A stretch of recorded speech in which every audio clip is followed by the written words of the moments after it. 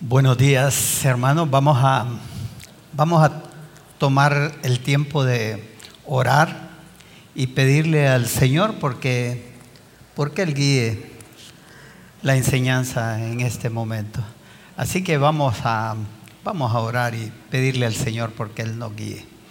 Señor, te damos las gracias por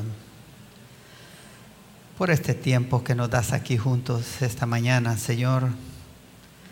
Gracias te damos por tu palabra y Dios, te pedimos porque me des el denuedo, Señor, para explicar el pasaje de tal manera como tú realmente quieres mostrarnos a nosotros tu verdad.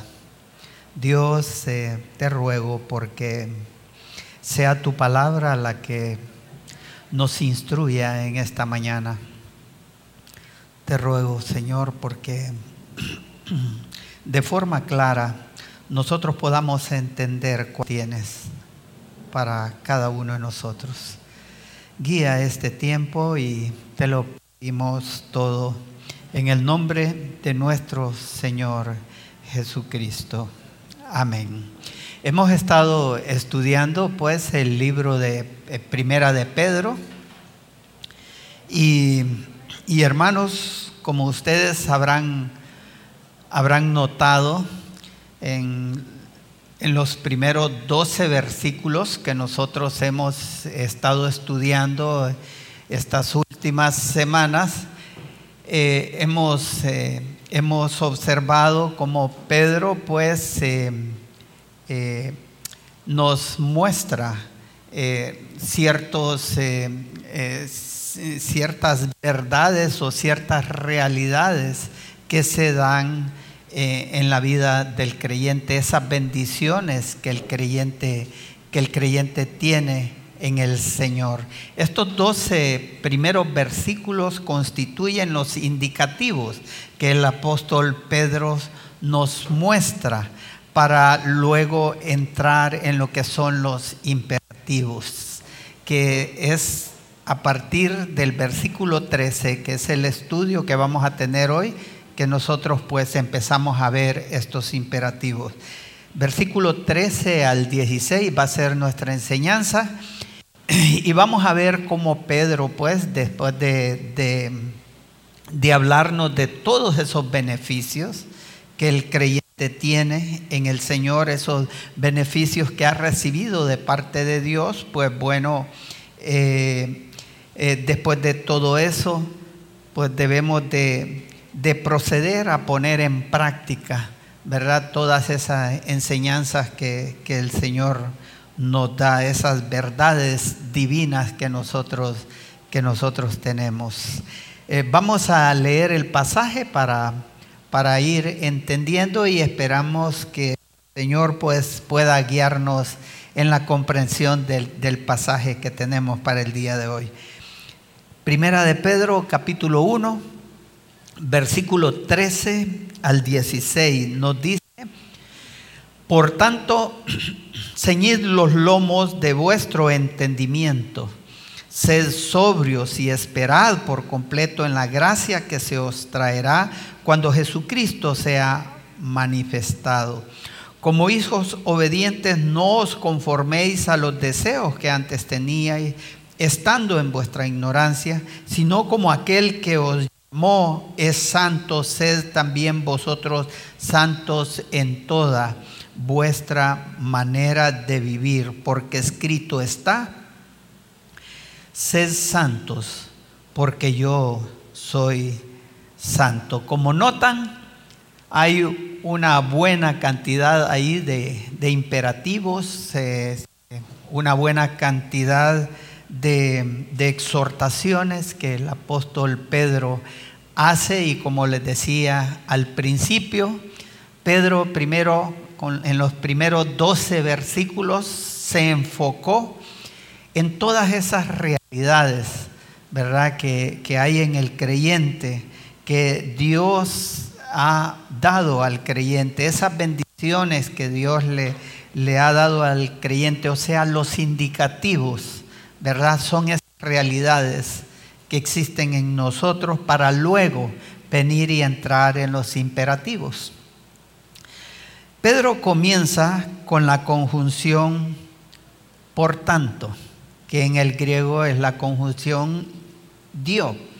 Esa conjunción lo que nos muestra es eso, ese enlace, ¿verdad? De lo que Pedro había estado mencionando en los versículos anteriores para luego entrar en esas instrucciones que Pedro quiere darle a los hermanos. O sea que Pedro prácticamente les está diciendo: por cuanto ustedes han recibido todos los beneficios de la salvación que Dios les ha dado, ahora deben responder adecuadamente a las siguientes exhortaciones que voy a darles.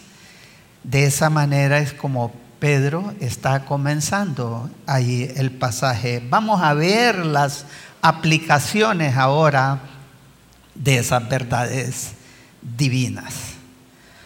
Como podemos observar también, en el pasaje hay 5 imperativos: ceñid los lomos, sed sobrios, esperad por completo en la gracia, no os conforméis, y el último imperativo lo encontramos en los versículos 15 al 16, sed santos, ¿verdad?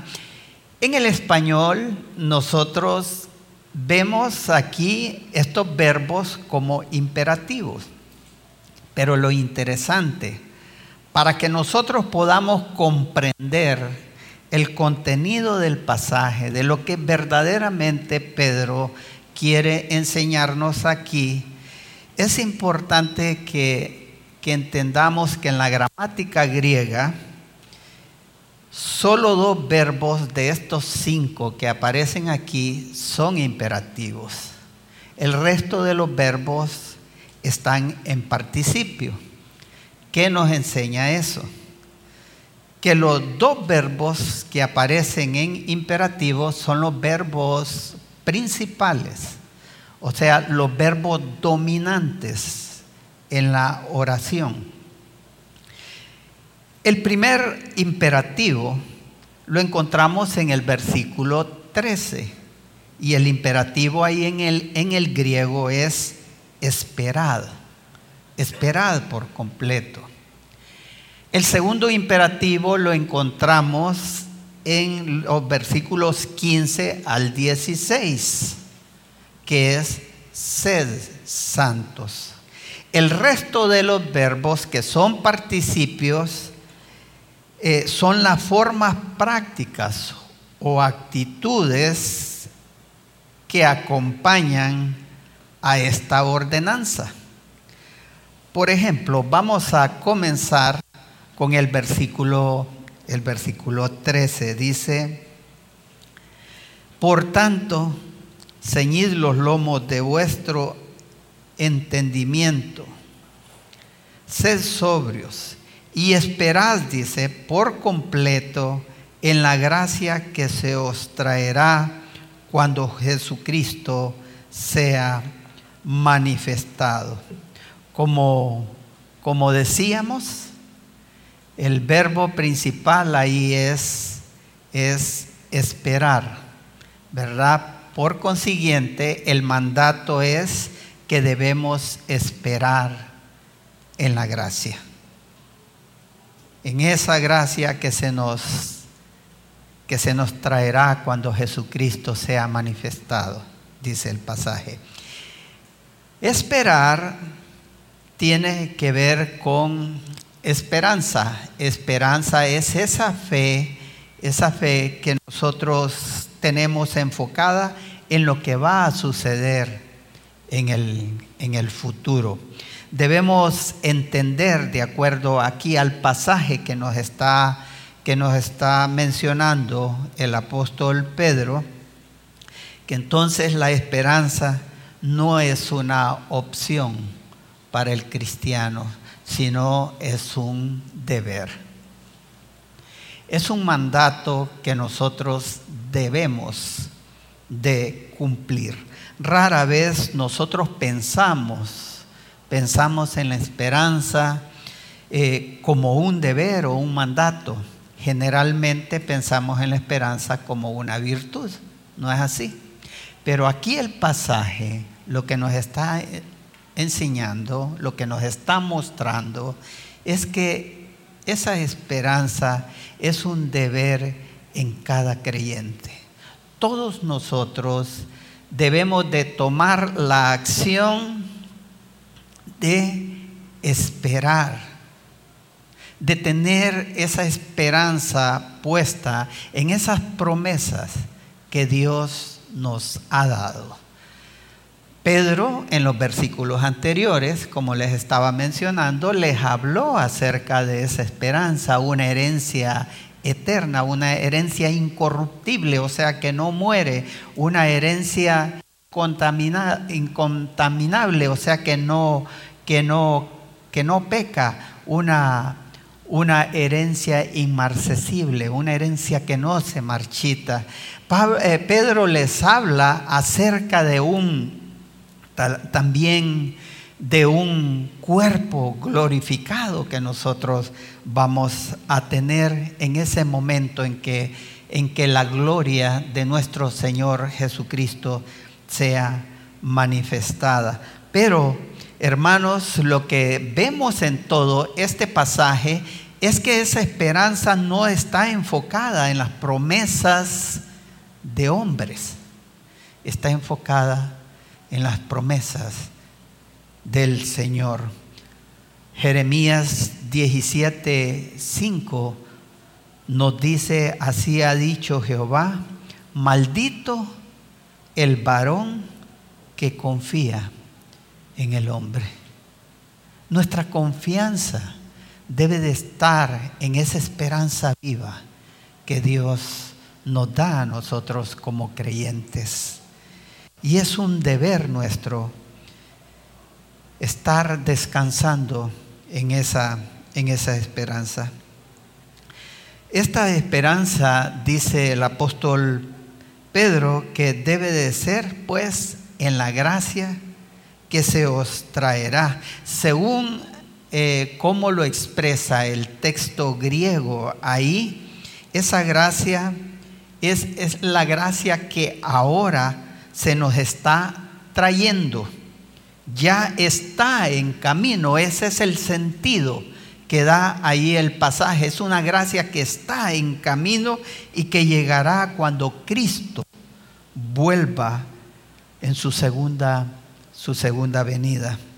La palabra de Dios nos habla de esa segunda venida de nuestro Señor, y nos habla de una manera que va a ser una venida gloriosa, sumamente gloriosa. Por ejemplo, el apóstol Pablo nos habla en 2 de Tesalonicenses 1:7, nos dice: y a vosotros que sois atribulados, daros reposo con nosotros cuando se manifieste el Señor Jesús desde el cielo con los ángeles de su poder.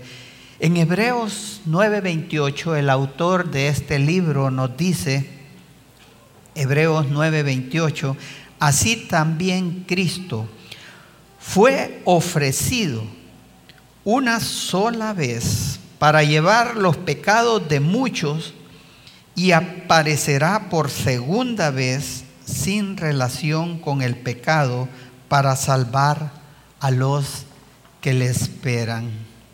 Como decíamos, la venida del Señor va a ser, hermanos, una venida gloriosa. Y esa gloria venidera, esa gloria que viene con Él, será un evento sumamente impresionante para nosotros los creyentes.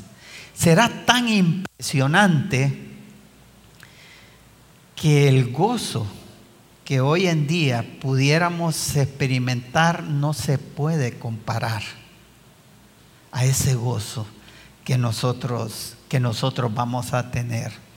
Hermanos, Hace poco estaba escuchando el mensaje de un pastor hablando de este tema y decía algo bien interesante. Nosotros en ese momento vamos a recibir cuerpos glorificados.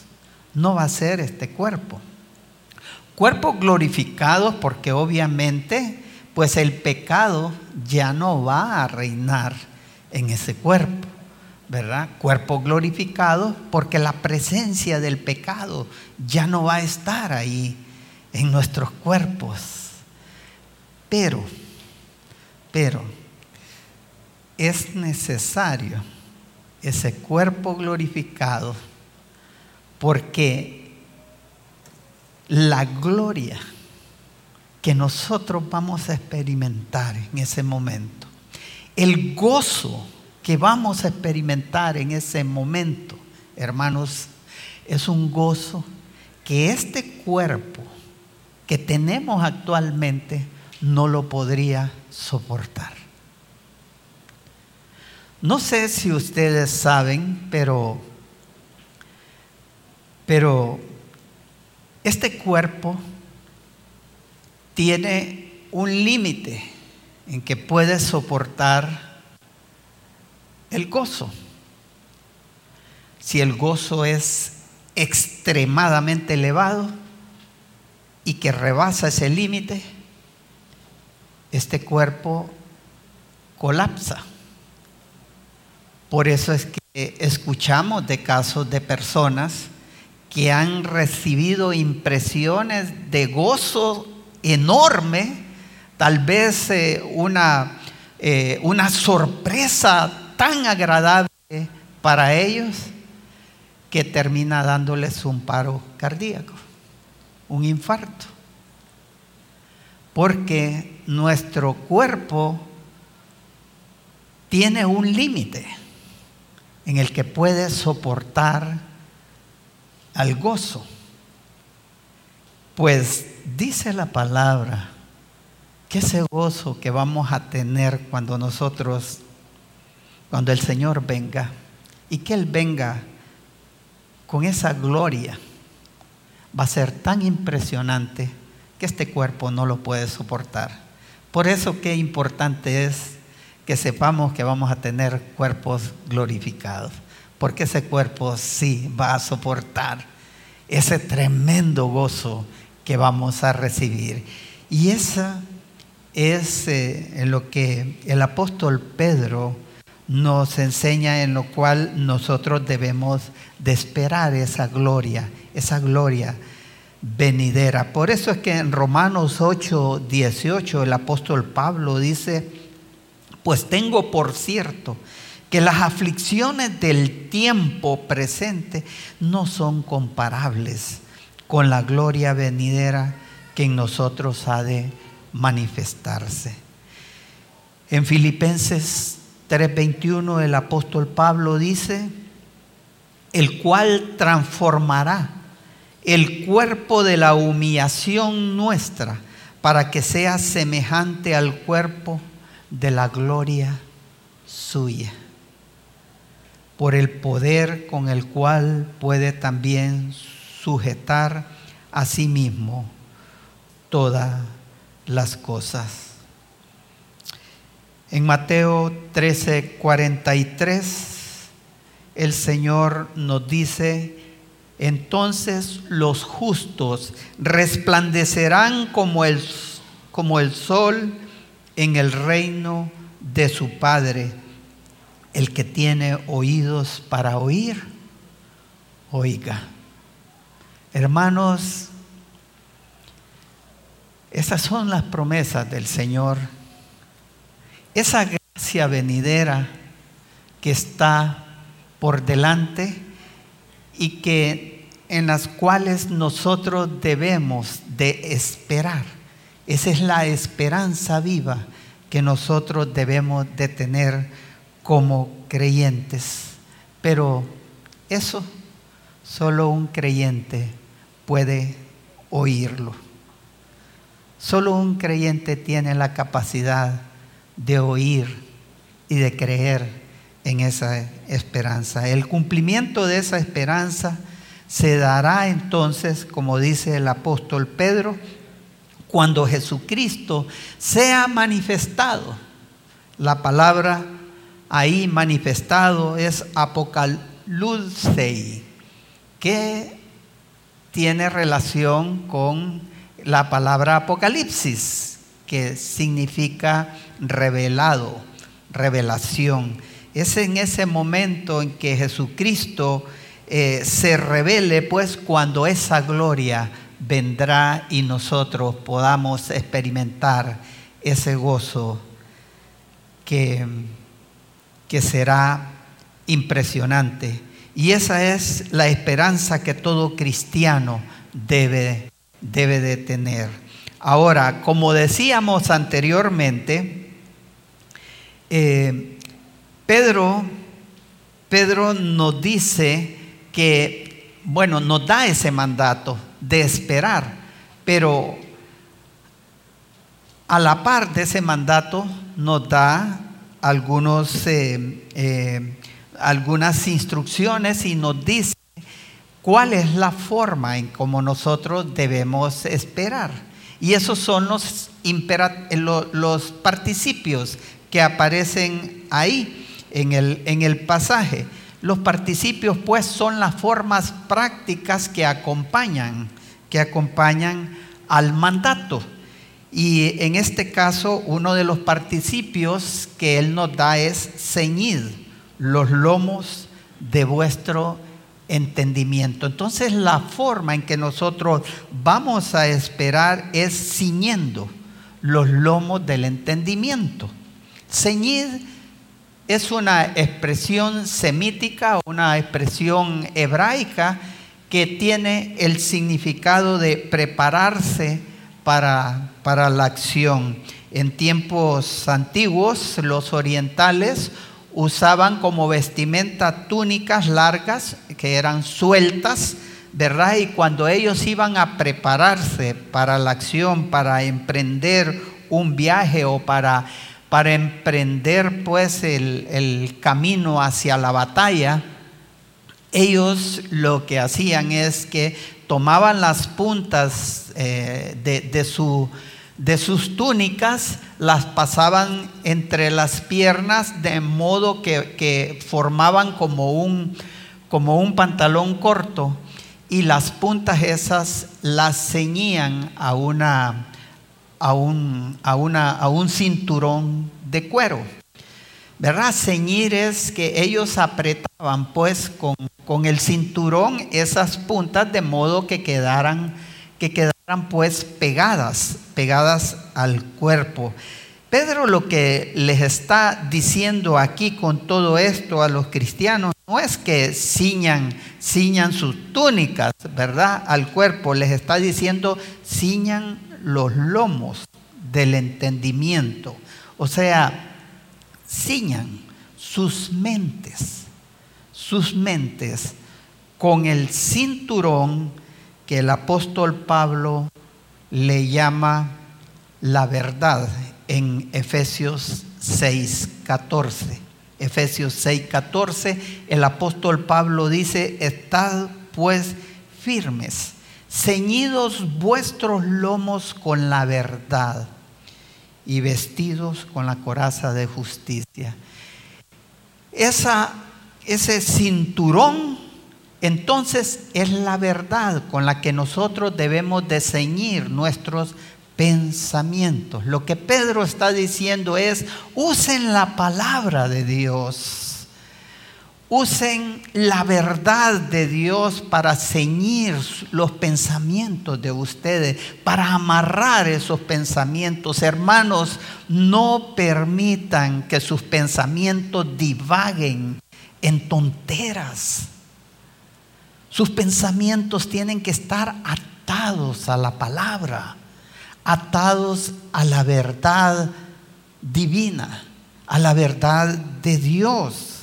No debemos de divagar en nuestros pensamientos en cosas que no tienen valor absoluto ante nuestro Señor. Esto también nos enseña, hermanos, que la esperanza que nosotros tenemos es una esperanza que no está basada en ilusiones o no está basada en emociones, está basada en las realidades que nosotros tenemos. Está basada es una esperanza razonada, es una esperanza inteligente, una esperanza con entendimiento. Es una esperanza que está basada en el entendimiento de esas verdades. Pero también el apóstol Pedro nos dice que es una esperanza que debe de ser consagrada, o sea, que se debe de abstener del pecado.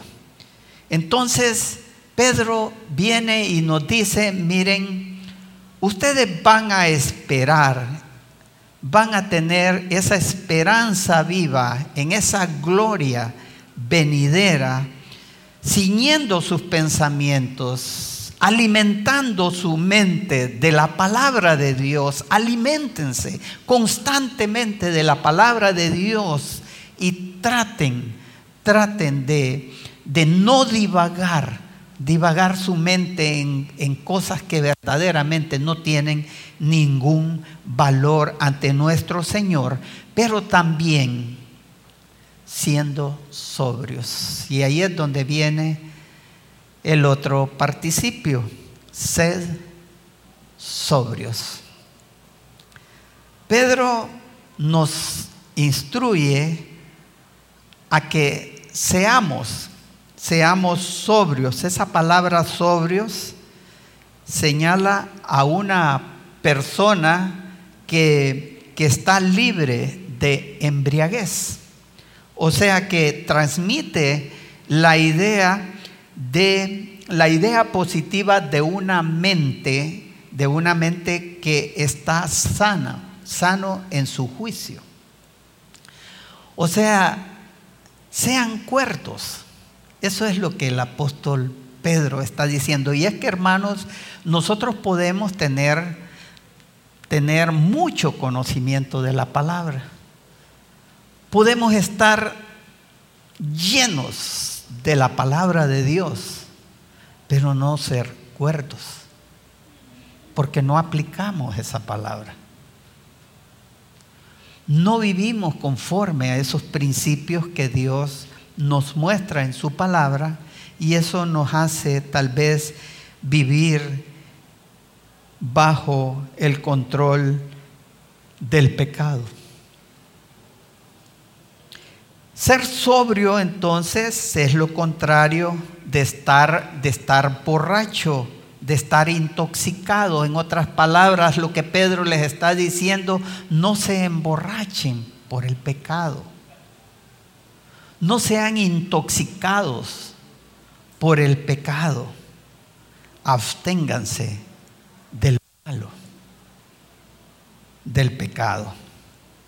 Pedro está animando entonces a estos hermanos, y si ustedes recuerdan lo que hemos estado hablando acerca del contexto, ¿verdad? ¿Qué era lo que estaba pasando? Estos hermanos estaban viviendo pruebas fuertes. Ellos estaban siendo perseguidos por causa de que ellos pues predicaban el evangelio, y ellos eran perseguidos por el imperio, porque estaban en contra de lo que era toda predicación del evangelio. Entonces ellos estaban pasando por ciertas aflicciones, y Pedro les anima con estas palabras por eso mismo, porque están enfrentando esas pruebas, y lo más seguro que ellos podían caer en una situación de ansiedad, que es lo contrario a la esperanza.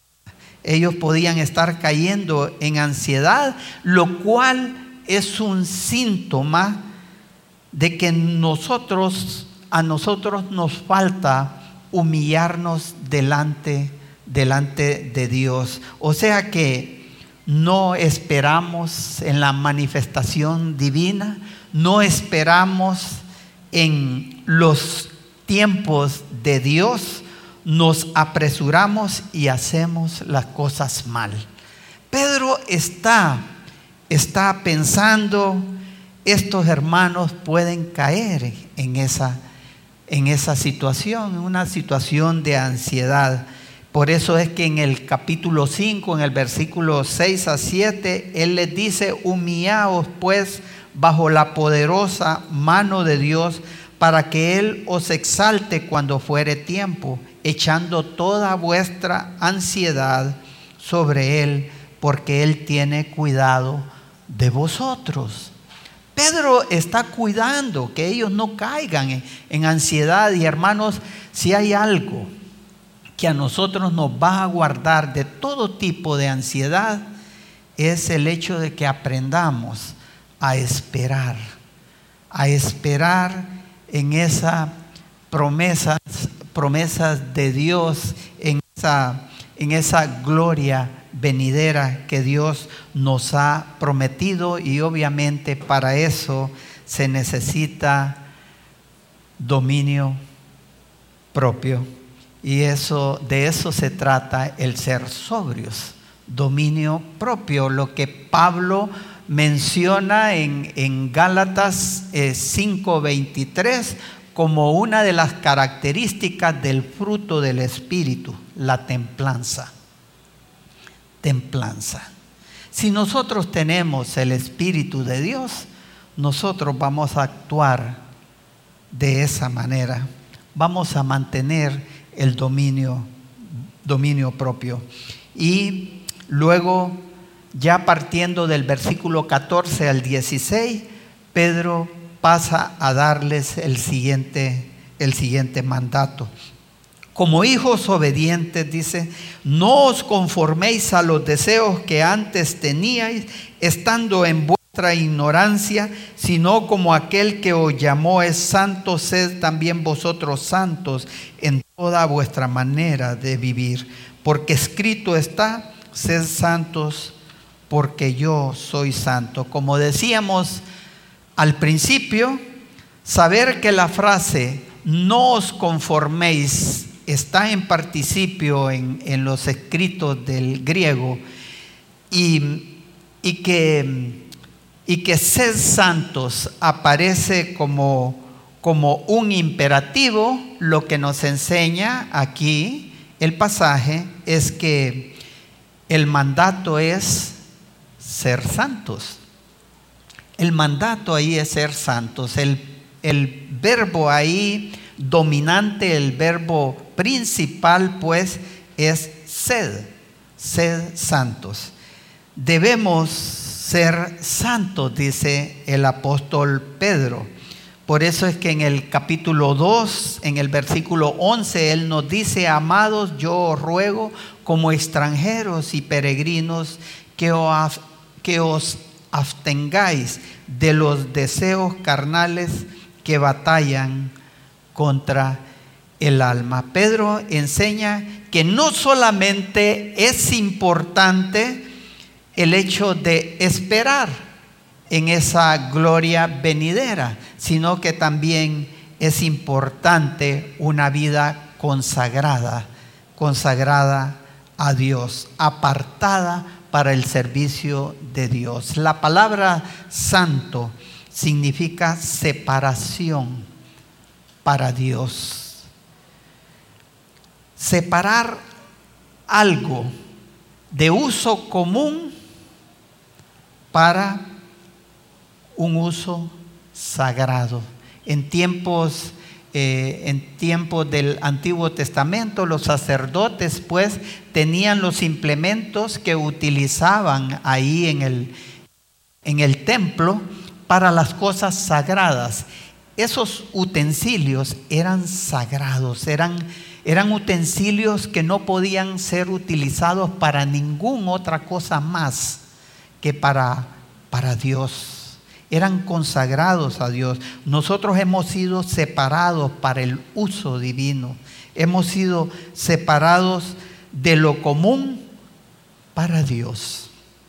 Hermanos, nuestras vidas son para el uso divino. Si verdaderamente nosotros somos hijos de Dios, nuestras vidas no son para el uso común, es para el uso exclusivo de Dios. En Génesis 2:3, Dios nos dice: y bendijo Dios al día séptimo y lo santificó. Esa palabra ahí es lo separó, porque en él reposó de todas las obras que había hecho en la creación. Dios separó ese día del resto de la semana para que viniera a ser suyo. O sea, viniera a ser un día que era especial para él, para su posesión. Pues eso es lo que significa que usted sea santo. Su vida es para posesión divina, no es para las cosas comunes de este mundo.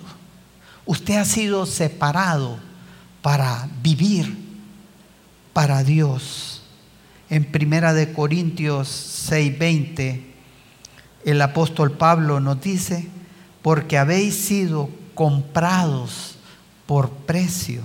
Glorificad pues a Dios en vuestro cuerpo y en vuestro espíritu, los cuales son de Dios.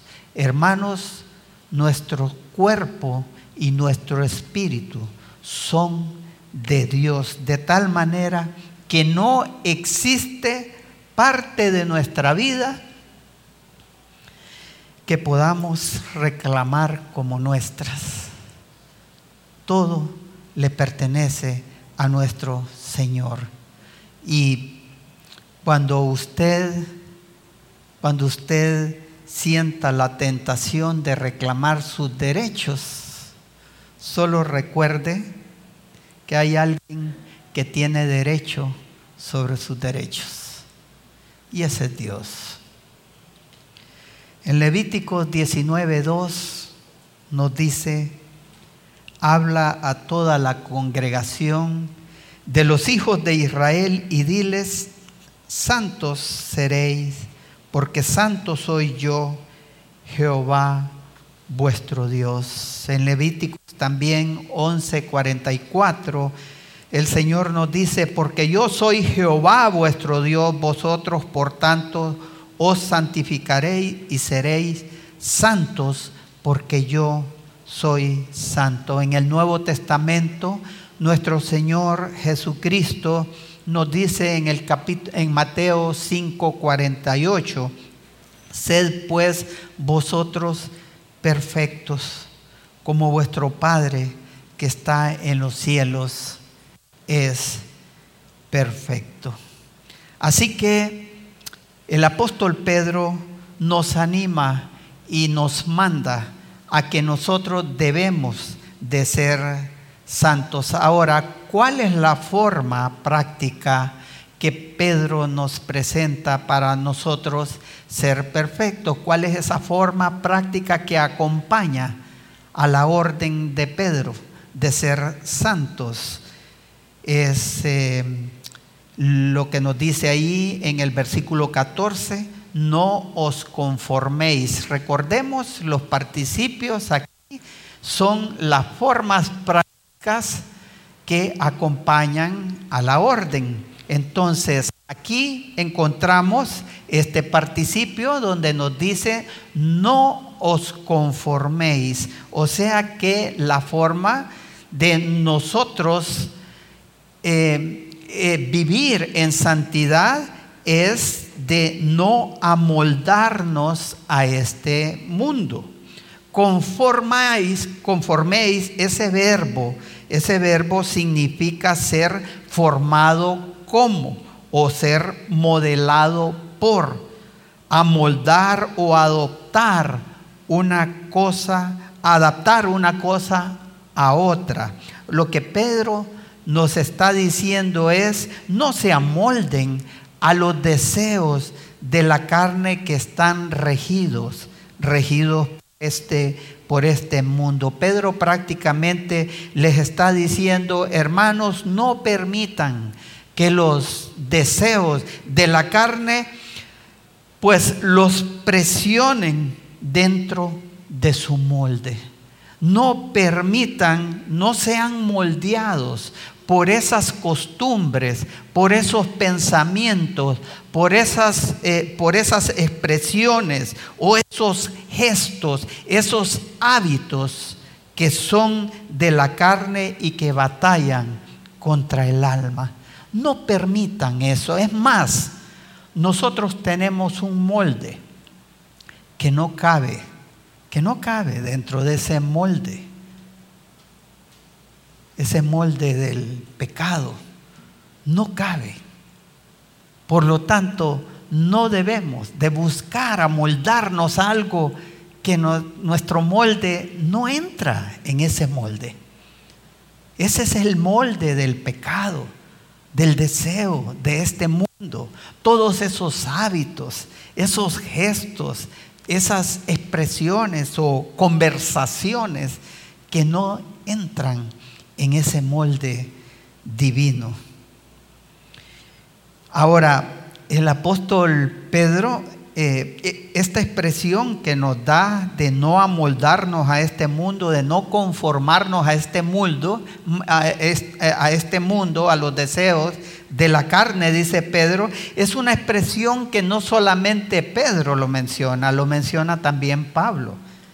En toda la Escritura, en toda la Biblia, solamente en esas dos partes encontramos esta expresión: no os conforméis.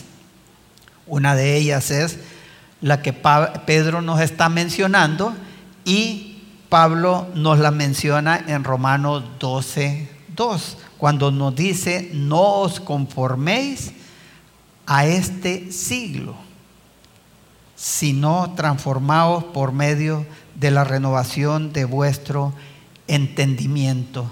Si notan, Pablo dice: no os conforméis a este siglo. Pedro dice: no os conforméis a los deseos de la carne. ¿Qué nos dice eso? Que los deseos de la carne son los deseos de este mundo. Son los deseos que este mundo pues nos muestra a nosotros, y son moldes que el mundo pone y que nosotros no debemos de adoptar. Como hijos obedientes, dice Pedro en el versículo 14, no os conforméis a los deseos que antes teníais, estando en vuestra ignorancia. Y aquí ya Pedro comienza a hablarnos de nos da cuatro afirmaciones con respecto a no conformarnos a los deseos de la carne. Lo primero que nos dice es: como hijos obedientes. En el texto griego literalmente dice: como hijos de obediencia. ¿Y esto qué nos dice? O sea, que nosotros vamos a no conformarnos a los deseos de la carne, porque la obediencia es la característica dominante en el creyente.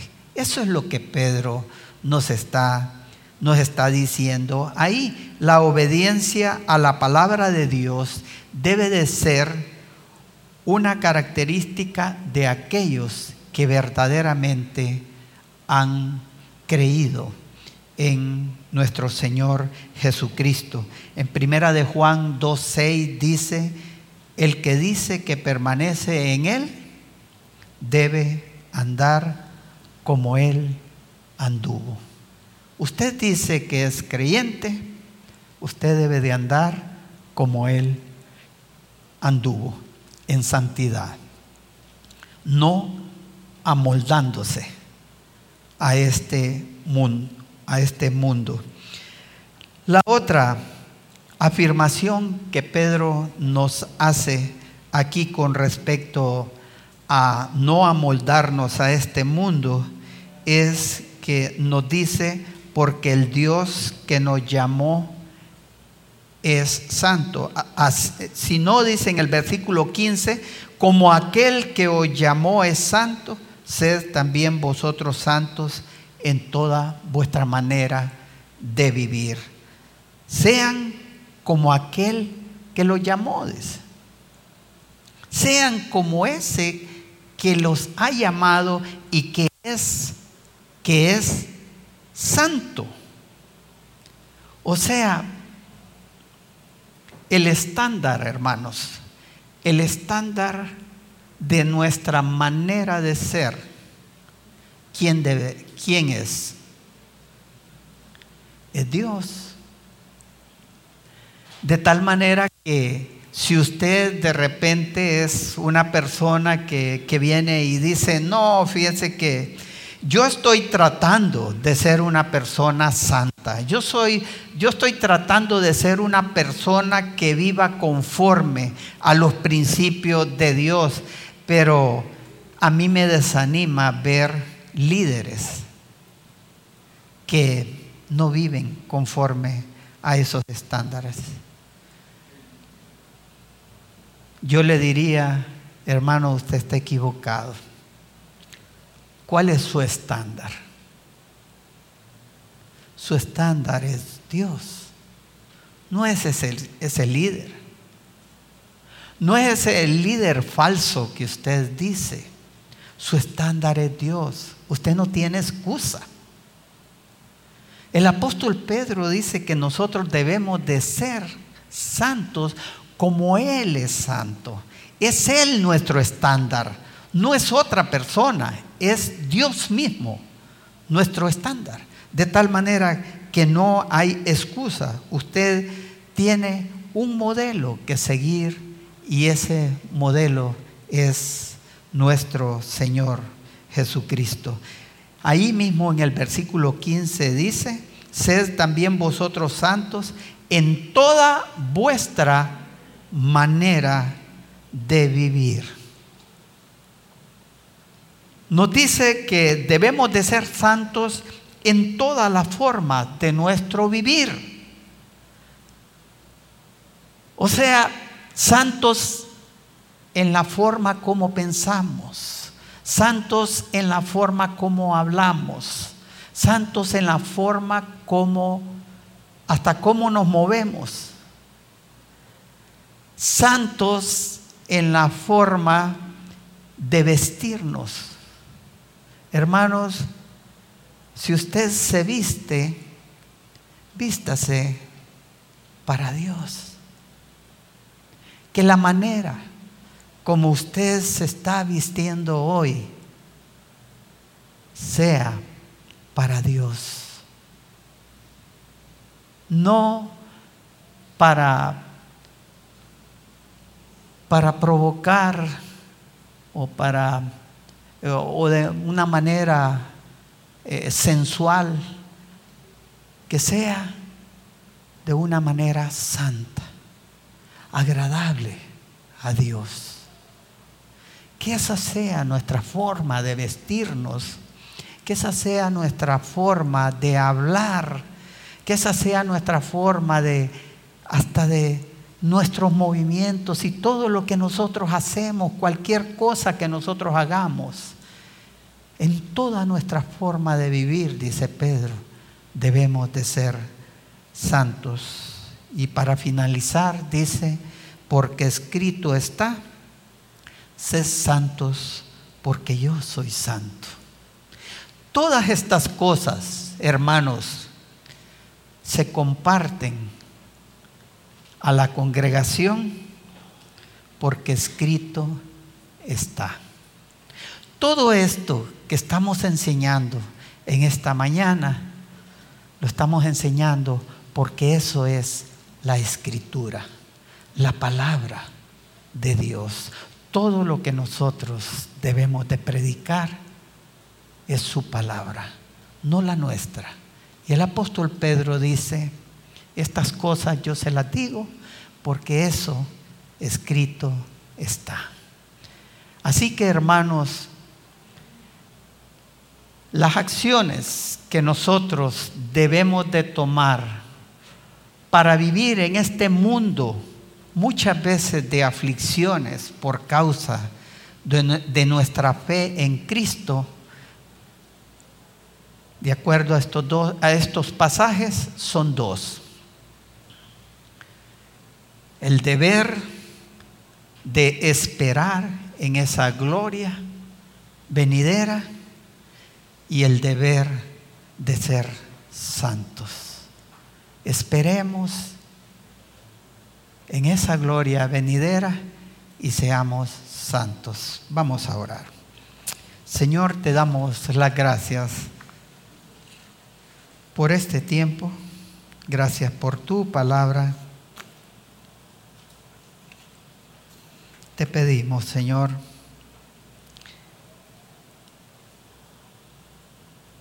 porque seamos santos. Te pedimos, Dios, porque siempre nuestra esperanza sea esa gloria venidera. Que no nos mueva ningún tipo de aflicción en este mundo, sabiendo que esa gloria venidera es una gloria tan impresionante que solamente en nuestros cuerpos glorificados vamos a poder soportarla. Ese gozo que vamos a experimentar no se puede comparar a ningún tipo de aflicción. Te agradecemos por tus promesas y te rogamos porque seamos santos, porque tú eres santo. En el nombre de nuestro Señor Jesucristo. Amén.